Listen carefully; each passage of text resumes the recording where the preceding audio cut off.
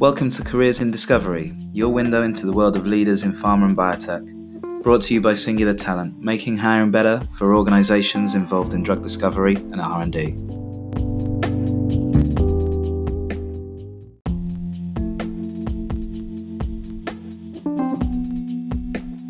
Lisa Patel is the CEO of Istesso, a company striding into the unknown frontiers of immunometabolism to discover new treatments for autoimmune conditions.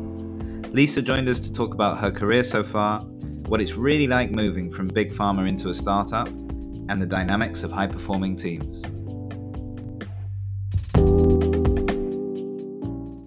This week, I am delighted to be joined by Lisa Patel of Istesso. Lisa, welcome to Careers in Discovery.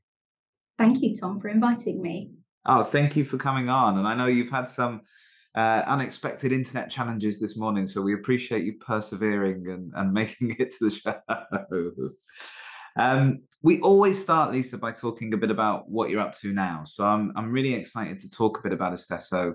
I find the whole immunology world fascinating, and immunometabolism certainly is one of the more interesting areas of that. So please tell us a bit about what you're up to. Cool. So I'm the CEO of Istesso, and Istesso is one of the companies at the forefront of applying this new emerging area of science, immunometabolism, to treating autoimmune diseases. Mm-hmm. We think that's got huge potential to really transform the treatment of patients. So essentially, the approach works by just nudging the sites of metabolite production or energy generation within immune cells. That leads to some really profound and actually astonishing changes in the form and the function of immune cells. Mm-hmm. So effectively, they kind of stand down a kind of pro-inflammatory attack and they regain regulatory functions. And that really has a unique profile for autoimmune disease patients. So it's super exciting science, and our lead product is actually in phase 2B clinical trials for the treatment of rheumatoid arthritis. So that's very exciting as well. Yes, so that must be one of the more advanced therapies in the field then, because it's a relatively new field, right? Yes, it's definitely a new field. And yes, MBS 2320 is certainly one of the leading, if not the most advanced small molecules in the field. So it's very, very exciting to really see what the science can do for patients. No, absolutely. And you're working in complex science in immunometabolism. You're working in a complex set of diseases in autoimmunity. So I'm sure there's plenty of challenges that you face every day through that. Tell us a bit about the company and where the company's at as well. So the company has been growing really rapidly recently. We actually started out from quite a small infrastructure base. So we originally were formed as a virtual, and we had very few full-time employees. In fact, I was the only one for a very long time. But over the last year and a half or so, we've increased headcount by about 600%. So there's 7 of us now. Yes. But alongside actually that group of employees, we have a really large network of expert consultants who work across the industry and actually at sites around the world. So it's really a virtual global organization, I would say. I see. So you've retained some of the benefits of that virtual organization, but just building a bit of a core of expertise that is the company itself. Yes, and I think once you go into development, really to make that transition, you need to have a number of staff who are just there, every day. Yeah. I don't like to say turning the handle, but really building the infrastructure that you need to support a full development asset. Yeah, makes sense. And so during that transition over the last year and a half, your role must have changed a fair bit as well. So tell us a bit about where you spend most of your time. Yes, so actually, I've just been CEO for a year. Actually, it's next month. Okay. So I spend most of my time working with the team, thinking about strategy and where we should be going with the development of the assets, really building the team, which I think is just fundamental to success in drug discovery and drug development. And speaking to our consultant teams, really, I would say the majority of my work is involved in just making sure that that team is running really effectively. Liaising with the board and then also with investors.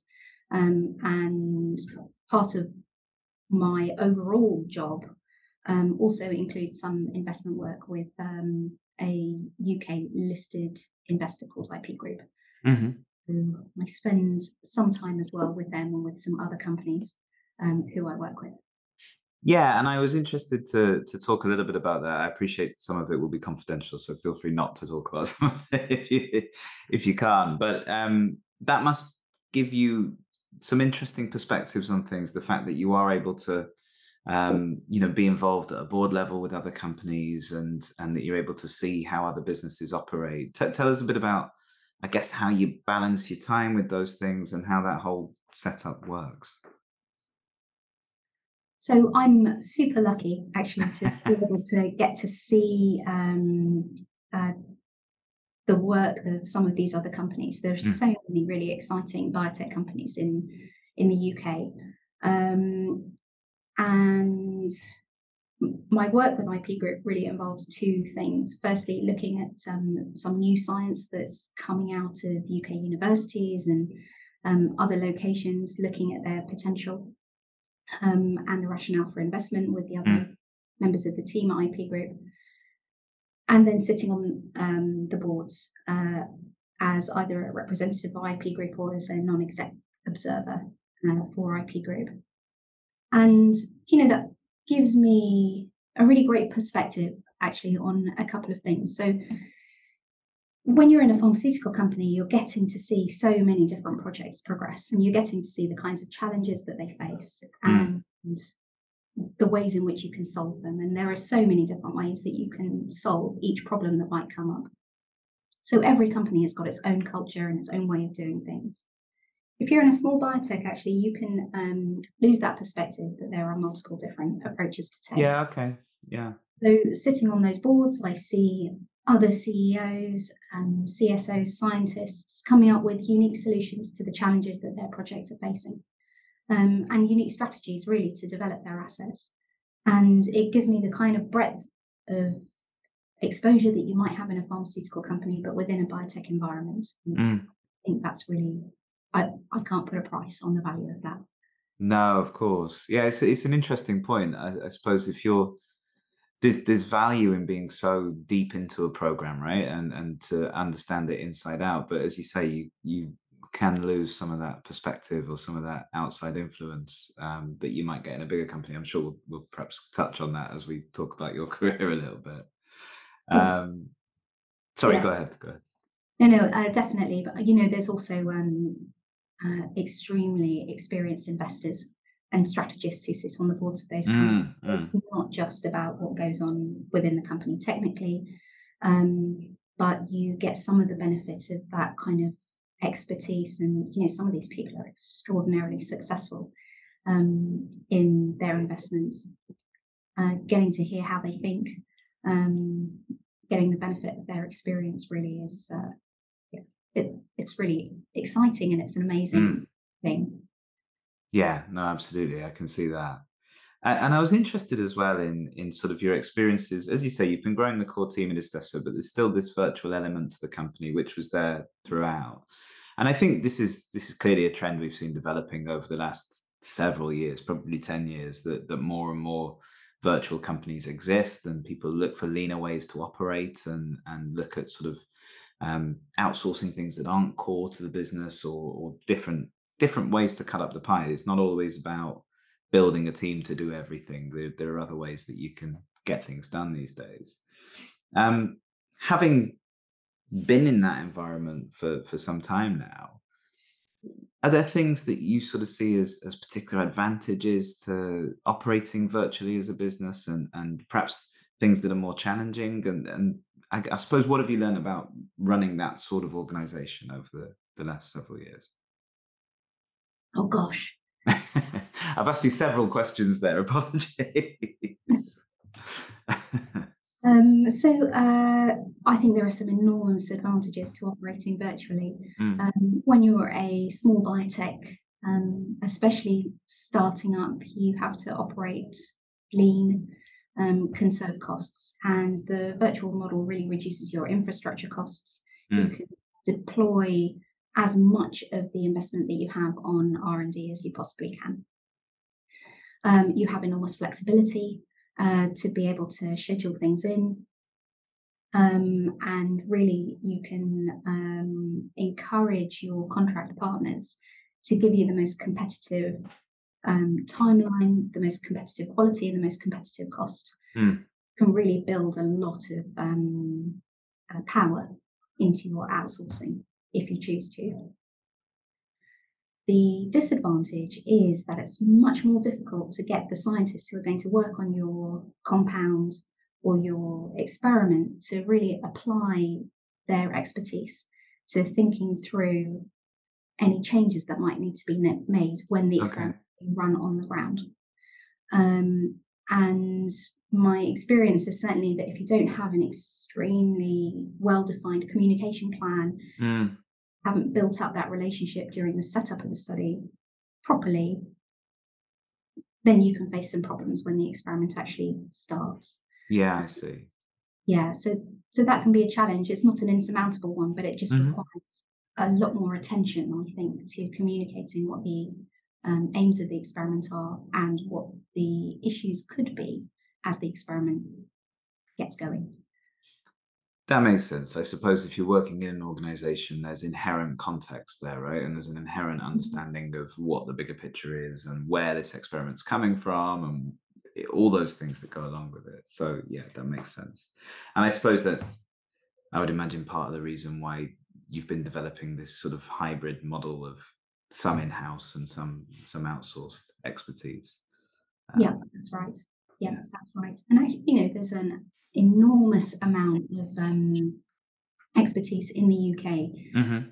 from people who were in large pharma, who've maybe come out of large pharma for one reason or another, um, and whose expertise you can leverage really, because those guys have seen so many different projects in so many different situations. By working with them, you really get the power of that pharmaceutical industry breadth and expertise in a small biotech. Yeah. Yeah, absolutely. And I think it's a good way to, as you say, bring in expertise that when you're in a startup or early stage organization and cost is so important, bring in expertise that you just couldn't afford otherwise, right? Or you just Yeah, couldn't access otherwise. Yeah. for sure. Um, so I'm really interested to talk about your journey to this point as well, and I'm sure we'll talk about Estesso more along that journey. Um, if I have got the right information here, Lisa, then you're a molecular geneticist by training. Is that right? Yeah. Yeah. Well, yeah. Yes, and I am. Although since actually training, I've never actually done molecular genetics again. Right. Okay. Fair enough. Well, let's go back to the beginning though. So why for you to start with? Why science first of all? Why biology as a sort of overarching topic? Why health and drugs and therapies and all that kind of thing? What was the origins of this career for you? What were the origins, I should say? That's a really interesting question. I think when I loved science when I was at school, Mm, and I had some really amazing teachers, and they really encouraged us. It was a girls' school to pursue our interests and to study science actively. Um, and my mum was a nurse, hmm. uh, and so we used to speak a lot about healthcare at home I see. and her interest in it. And she'd originally wanted to be a doctor, actually, but hadn't been able to afford the tuition fees for it. Hmm. So I guess it really came from those two angles. I had an absolutely brilliant biology teacher, Mrs. Roberts, and between her and my mum, they really encouraged me in my love of actually anatomy. I had a copy of Gray's Anatomy when I was 13. I would Okay. read at the weekend. Um, I obviously wasn't the coolest teenager. Um, but I also actually, I remember going on a visit to a shell plant at some point during my career and really being inspired by a chemist who was talking about Mm. salts and colloids. So between that love of biology and that really strong interest in chemistry, actually biochemistry emerged as something that I wanted to study. Yes, So actually, that's what I did for my first degree. I Um, see. yeah, and the more I studied that, the more I understood that actually kind of trying to exploit that to treat disease was probably where my real interests lay. Uh, Mm. and I think that naturally kind of leads to drug R&D as a home.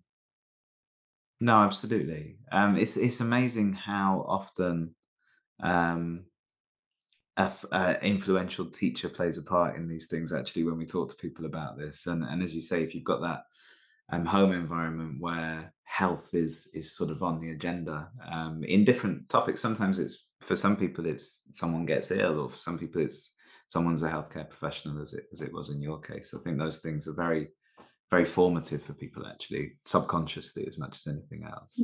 I think so, yeah. My mum actually did get ill, and one of the Okay. last conversations we had actually was about making medicines. So that's, yeah, certainly a motivator. It's been a lifelong motivator. I see. I see. Yeah. So talk us through the rest of the journey then. So you decided that biochemistry was the route for you to go, and you started studying that, and then take us through your journey from there. I actually had this brilliant lecturer called Peter Little, and he's the one who really got me interested in molecular genetics. Hmm.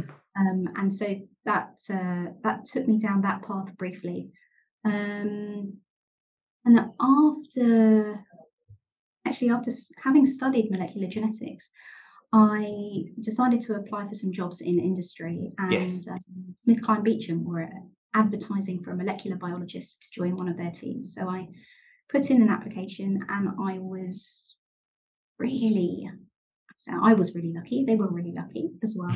Yes. Um, and they gave me a break and offered me a job as a scientist to join their vascular biology team. And that was really the start of my career in drug R&D. So I was able to join a team who'd successfully launched a drug, and that gave them an enormous amount of experience and knowledge, Mm. you know, and actually some team spirit, because they've been doing this for such a long time together. That really, it was like joining a group of friends. Right. Um, I think that it gave me a kind of love of working in a high performing team, because even now, actually, those people who I worked with, and we're going back a couple of decades now, are still friends, Right. and we're still friends. And sometimes I think that can happen if you're working in a really close knit team, tackling a really difficult problem. You develop the sorts of relationships by doing that can be lifelong. Mm. So that was really formative for me, and we worked on lots of new ideas and new projects. And because I was the person who'd come in to do molecular biology, they gave me the opportunity to set up a small lab with some molecular biology equipment. Yes. But I rapidly learned that actually, if I just stuck to that one particular discipline, wouldn't really get to see what was going on overall in drug R&D. Mm. But actually, I had an absolutely brilliant manager. So his name was Colin McVie. He was amazing, really a mentor and a guide and a teacher. And he just gave me opportunities to pursue my own ideas, to pick up projects. He would take my suggestions and run with them. And that was an extraordinarily fulfilling thing, but also Yes. such a great learning experience, because if you have the space to try something and then fail and not get condemned for it, you can come back with better ideas each time. So yeah, he's absolutely brilliant. Colin Mm. Murphy, I'll say his name again. So hopefully he's listening and he hears that. So that's interesting. I think a couple of things there. So as you say, you joined a team that had successfully taken a drug through to market, which actually isn't that common. Of course, it's not always that happens, and you feel that there was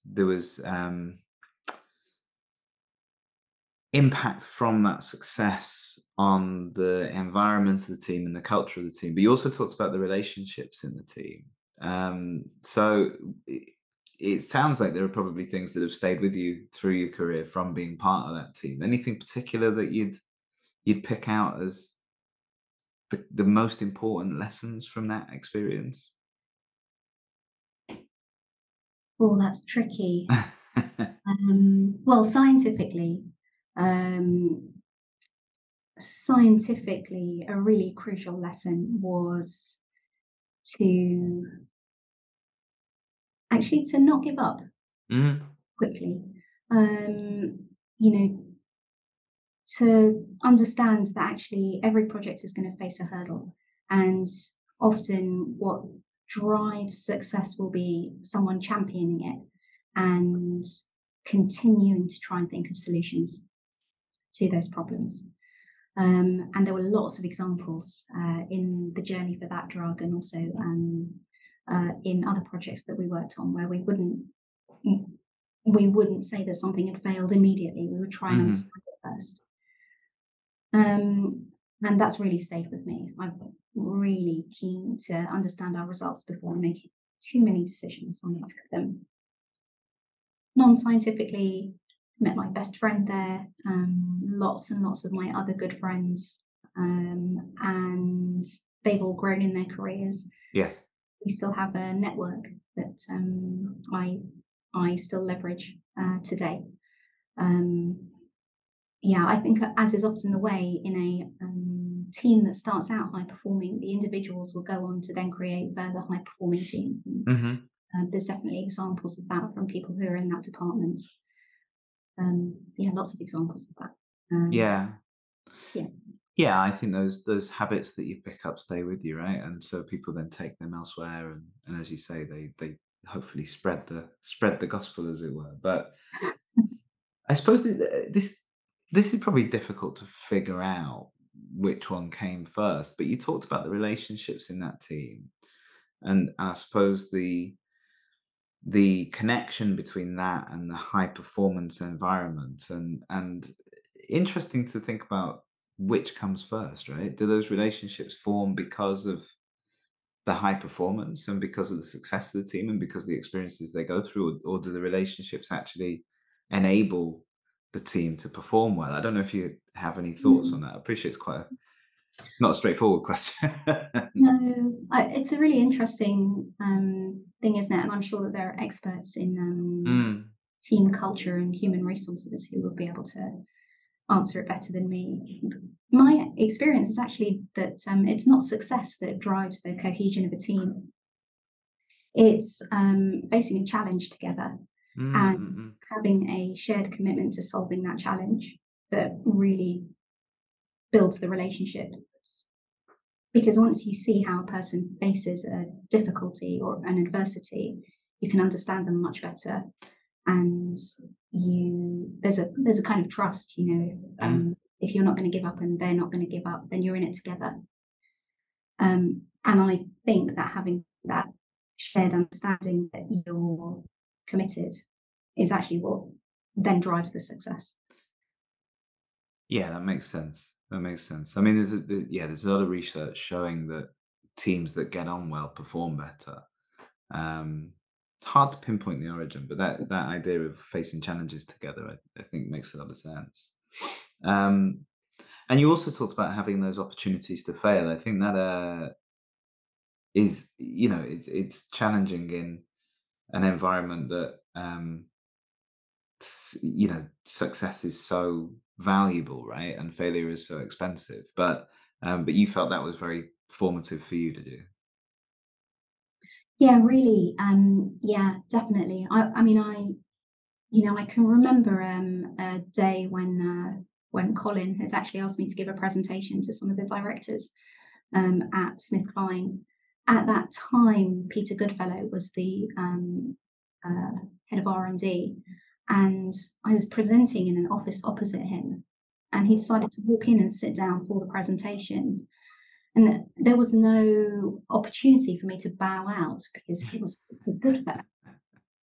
And so I had to just keep going with my presentation and present my ideas. And with hindsight, they were not great ideas. But actually, the whole group of these really senior directors and Peter Goodfellow all listened, gave me critique, and actually then helped me to explore how those ideas might develop Mm. so that I would learn for myself that they weren't really great. Um, I think it's very, very difficult when resources are limited and when there's time pressure to actually do that. But I think it's so important to try and find the space um, for it to happen because, I think the level of experience that you get from that is critical to developing your career. But also, we really need to keep developing expertise and our skills in the Mm. pharmaceutical industry in this country. I think we've been historically brilliant at it, and um, we need young people to get that same experience of being able to try things, get them wrong, and then start again. Yeah, absolutely. It's You can't learn without it, right? Especially in a discipline that there's often not a defined right answer that people have established already. Hmm. If you're working in a field like immunometabolism, for example, there aren't a lot of um, kind of established truths. I imagine there's a lot of unexplored territory that you're diving into. So the only way you can find those things out is by getting them wrong in the first place, right? I think so. Yeah. What I love about science is that about biology, especially, is that biology teaches you, doesn't it? It's very difficult to understand. Mm. Every time you do an experiment, you just find something else out that's new again. Yeah, Um, it's exciting. it is. It is. And so you were with SmithKline Beecham and later GSK as it evolved for 10 years, which is a good shift. I think you did your time there. Oh, you know what? I loved it, Tom. I absolutely loved Yeah. it. Yeah, it was brilliant. Yeah, I've got not a bad word to say about my time there. No, that's good. That's good. And then obviously we've talked a little bit about Istesso. We've not really talked about sort of the origins of your involvement in it, so it'd be good to come on to that. But that was quite a different proposition, I imagine, Yeah. to being part of this huge established organization with lots of track record, to going into something that I guess didn't really exist at the time that you got involved. Yeah. So actually, the reason I left GSK was that the company had decided to withdraw from cardiovascular Hmm. R&D, where I was in the UK. And I'd spent some time in clinical pharmacology and discovery medicine, exploring a move to the US. But in the end, decided that wasn't going to work. I wanted to stay here. I just finished my MBA, and as part of that, I'd studied entrepreneurship and knowledge management. Hmm. And I knew that I wanted to do something that was a bit more entrepreneurial and a bit different. And so I started thinking about ways in which I would be able to do that in science. And actually, in the course of doing that, I met Sam, who was the CEO of the company until last year when I took over. Hmm. Um, and it just seemed a great fit for me to move into this kind of small startup business that was actually formed originally as a virtual home for really exciting new projects in the UK. So they were looking for someone who had a kind of broad experience of drug discovery and development, who had some project management skills, and who would be comfortable in a kind of more business environment. And I was looking for somewhere where I could, I guess, test my mettle, with a view to moving into something maybe of my own in the future. So I Mm. made the move. Oh my goodness, I had no idea, Tom, what it would be like at the time. Well, tell us a bit about that. What were the most surprising things? What were the things that sort of stick in the memory for you in making that transition? Um, I think I actually had no concept of what the world was like outside GSK. So Right. I spent a decade within this blue chip organization. Everything was available. You know, if you Mm. needed something, you just went down the corridor to stores. Um, and I remember coming and meeting Sam for the first time, and it was in a really plush office in the city. And I thought, oh, this must be the company. And I naively had assumed the whole building was the company. Right. And I remember showing up on the first day and going into a room, and there was 4 desks in it, and saying, "Oh, right, where's the canteen?" Like, "There's no canteen, go to Pret." Oh, because I just didn't it didn't compute for me that even a small biotech Yeah. would not have the whole building. And so there I was, having gone from the complex science, I guess, palace of GSK to an office with a computer and a photocopier. And I remember sitting down at my desk that day and just thinking, oh, but how do I do this? Um, and then having to learn about the contract and outsource world, having to learn what the biotech environment was like. I Yeah. remember going to Genesis meetings and just taking every single meeting that I Mm. could to get to know what people did and how they did it. It was an extremely steep learning curve for a year.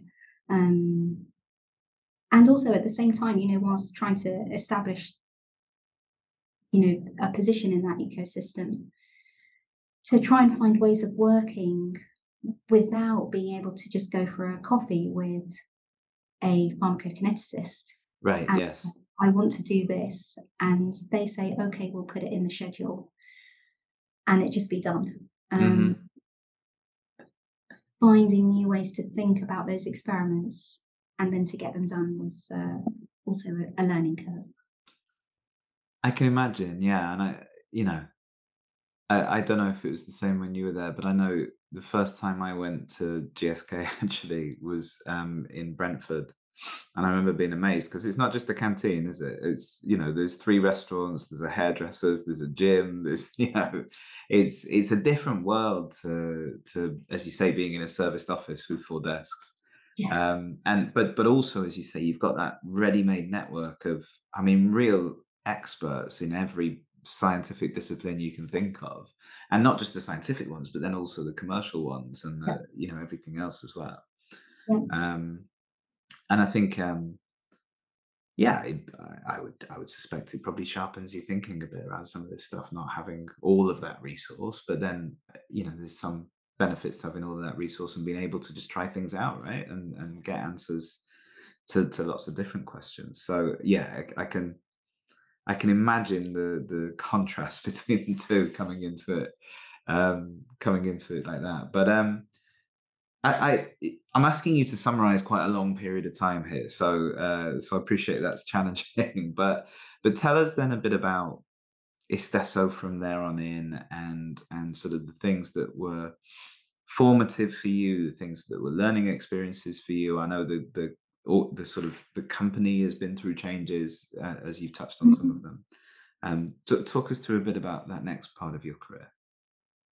Yeah, so having joined the company, actually, it ended up it actually ended up being just me and Sam as the CEO for a little while, and um, the only employee on the Hmm. ground. Um, and so suddenly, really, I was literally by myself uh, Hmm. with a computer and Sam on the phone. Um, Sam's background is in investment, so he was a healthcare analyst, Hmm. um, and he's got enormous kind of commercial and business development expertise, and he's a top class investor, I would say. Mm. But in terms of actual hands-on experience in drug discovery at that time, really not. He hadn't Yeah. really got any experience. So there I was with Google, with a computer, and down the road from the British Library. We actually had a tight budget because the credit crunch had hit. Mm. So suddenly, I was really faced with thinking about things in the most creative way that I could. How quickly could I get to a point at which we would be able to say, this is a yes, we can continue, or this is a no, we have to stop. Right. And it really sharpened the mind, because suddenly everything that's extraneous has to go, and you're just focusing on exactly the experiments that are going to build value. Hmm. And actually, we had this really interesting project that we'd seen, that actually originally they had worked on the science at the University of Aberdeen. And they'd identified these compounds phenotypically as having a really interesting biological profile. Yes. Super interesting. But they had no idea how it worked. Neither did I. And so, as well as trying to, make these compounds more drug-like, I started trying to think of ways in which we could understand how they were actually working. What was their Hmm. methods? Because it was really a black box. So we started doing that kind of in parallel, mainly focusing on making drug-like molecules, and then every now and again, when we could, squeezing in a bit of biology to see if we could tease it out. Yes. That actually went on for a number of years. And then we were really lucky. We got an award from what was then the Biomedical Catalyst. It's now Hmm. Innovation, and they saw Hmm. some potential in the science. And that was the start of really building out the consultant team. So for the first time, I was able to actually find some experts who could look at it and say, actually, let's do it this way. Right. Because there was times where I'd been going to the British Museum, the British Library, and trying to read papers and work out how to design an experiment, and then telling a CRO it probably wasn't the most ideal thing. Yeah. But I mean, it got us where we are, so it's okay. Um, And I think, sometimes those constraints that, like you say, they force you to be creative, right? They force you to think of different ways to approach things. Did yeah. you, once you'd gotten over the initial shock, did you find you quite like that setup? But, obviously there are challenges, but what was your experience of working independently like that? I actually really enjoyed it. So I think I Mm. mentioned that I had done an MBA. I studied entrepreneurship. Yes. I guess in the course of my life, I have maybe written 20 to 25 business plans and started lots of little companies, and then Hmm. in lots of different areas. So I kind of see myself as a bit of I'm just really interested in starting things up by myself Right. and seeing how they go. So here I was in a biotech environment, really relying on myself, having to be entrepreneurial, having to Mm. go out and convince people to prioritize my project over some, I don't know, a big project from a big blue chip pharmaceutical Yes. company. really having to sell it to people. I really loved it. I just really loved it. And I love the intellectual challenge that comes with it as well. I think there's no better industry to be in if you want an intellectual challenge. Yes, I can see that. And the sort of the dichotomy, I suppose, is that having been through that process of having to be creative and having to think about things differently, if you now had that resource that you had at the beginning of your career, then what you could do with that would be huge, right? But then would you've developed those skills with that resource there and without having those constraints? It's an interesting thought exercise anyway. And then so you mentioned earlier as well that there's now been an acceleration in the company and you've really pushed your programs on and there's real progress behind them. So what were the kind of catalysts for that and how did events unfold more recently? So we've actually been supported by Innovate 3 times. We've had 3 grants from them, and they've really been transformational for this project because the first award was aimed at supporting us declaring a candidate going into early stage clinical trials and trying to dissect the mechanism. And actually, that's what told us that this was an immunometabolism project. And actually, at the time, there was really no literature on immunometabolism at all. Yes. In fact, it was a complete surprise that one could modulate metabolism and generate these sorts of biological effects. The second award we got from Innovate was to take the project further in discovery, phase 2. And actually, we now have a third Innovate award, which is exploring new indications for this compound. So they've really lived up to their name in terms of catalyzing biomedical work. Yes. And that's been completely transformational. The awards were also aimed at helping us build out this consultant team. And that really is what set us off down the road of this kind of semi-virtual, I think I called it a semi-virtual global model before. So this kind of semi-virtual global model that we run. Yeah. And then we've had support from IP Group, who I mentioned earlier as well, who are our main investors. So they've been really supportive of the project and really followed it. And they continue to be really supportive and to talk about what we're doing and to leverage their networks to try and help us as well. Yes. So 2 really amazing things to have. I think a supportive investor and an expert team, I think, gives the project the best chance of success. Certainly helps, absolutely. And then I suppose there's kind of 2 sides to this question. So you've obviously developed a career as a scientist initially, and then that has remained a thread throughout your career is the sort of scientific or the focus on the science of drug discovery, I suppose, is the way to think about it. But then also latterly you've developed expertise in running a biotech business and in building a biotech business and advancing a therapy with all the other things outside of the science that go along with executing that sort of project. I suppose in both of those areas, you may have talked about some of this already, but are there things you would point to as sort of the most important lessons that you've learned over the course of your career to date, or the things that have been most impactful for you in your development?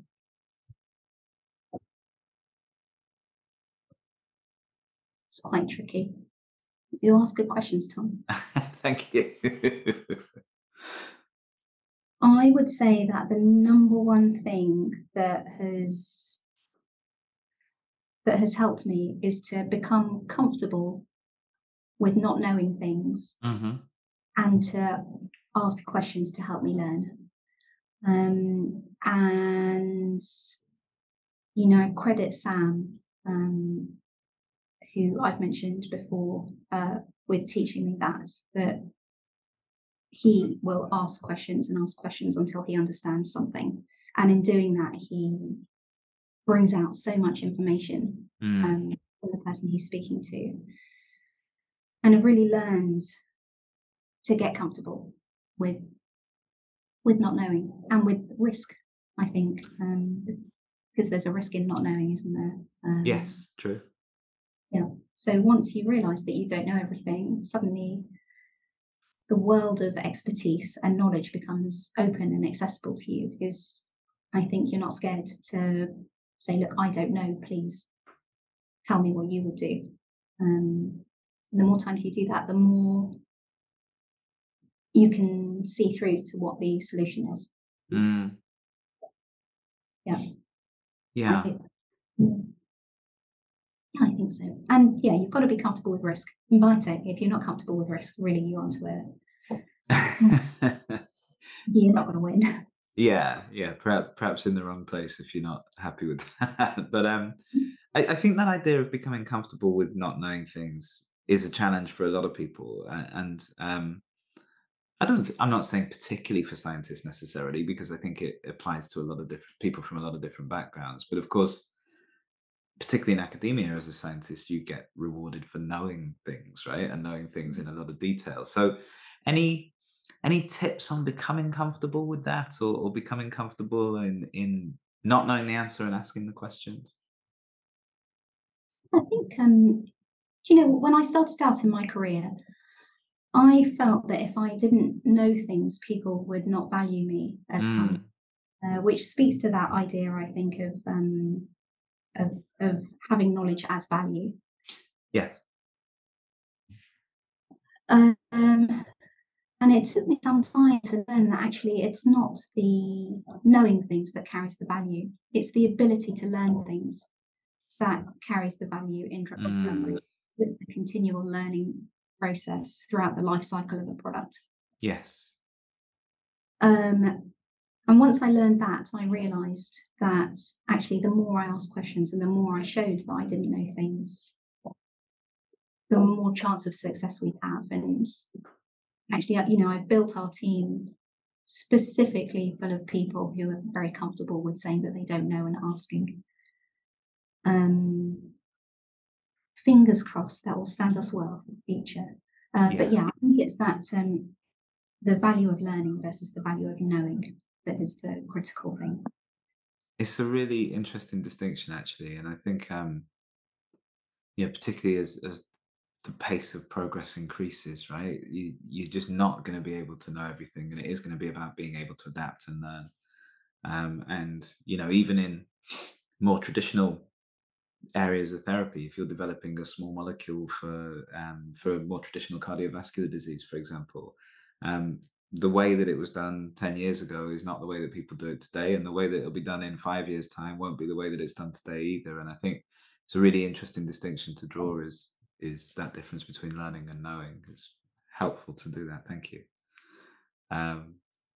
And it sounds like a fascinating time for you and for Istesso, with a program advancing pretty far into the clinic now, and also looking at new applications, new indications of the technology.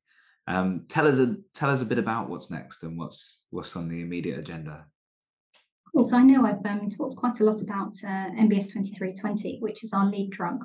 We've actually got a pipeline of some other assets behind it. So those are progressing, and actually they're showing us some really interesting biology.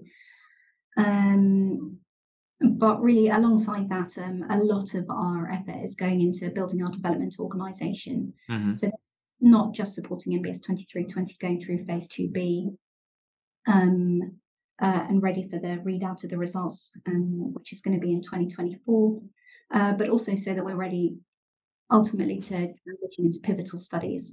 Yes. As well, and to support an expansion out of those indications and usages of MBS 2320. So that's really where our focus is. I think that's where our news is going to come from over the next couple of years. And hopefully we can show what immunometabolism can do. That will be an amazing result, I think, for us if we can. No, absolutely. And look, we wish you the best of luck with it. It's always very exciting to see people doing something genuinely new. And we hope it goes very well. We'll be keeping an eye out. Thank you. Keep your fingers crossed.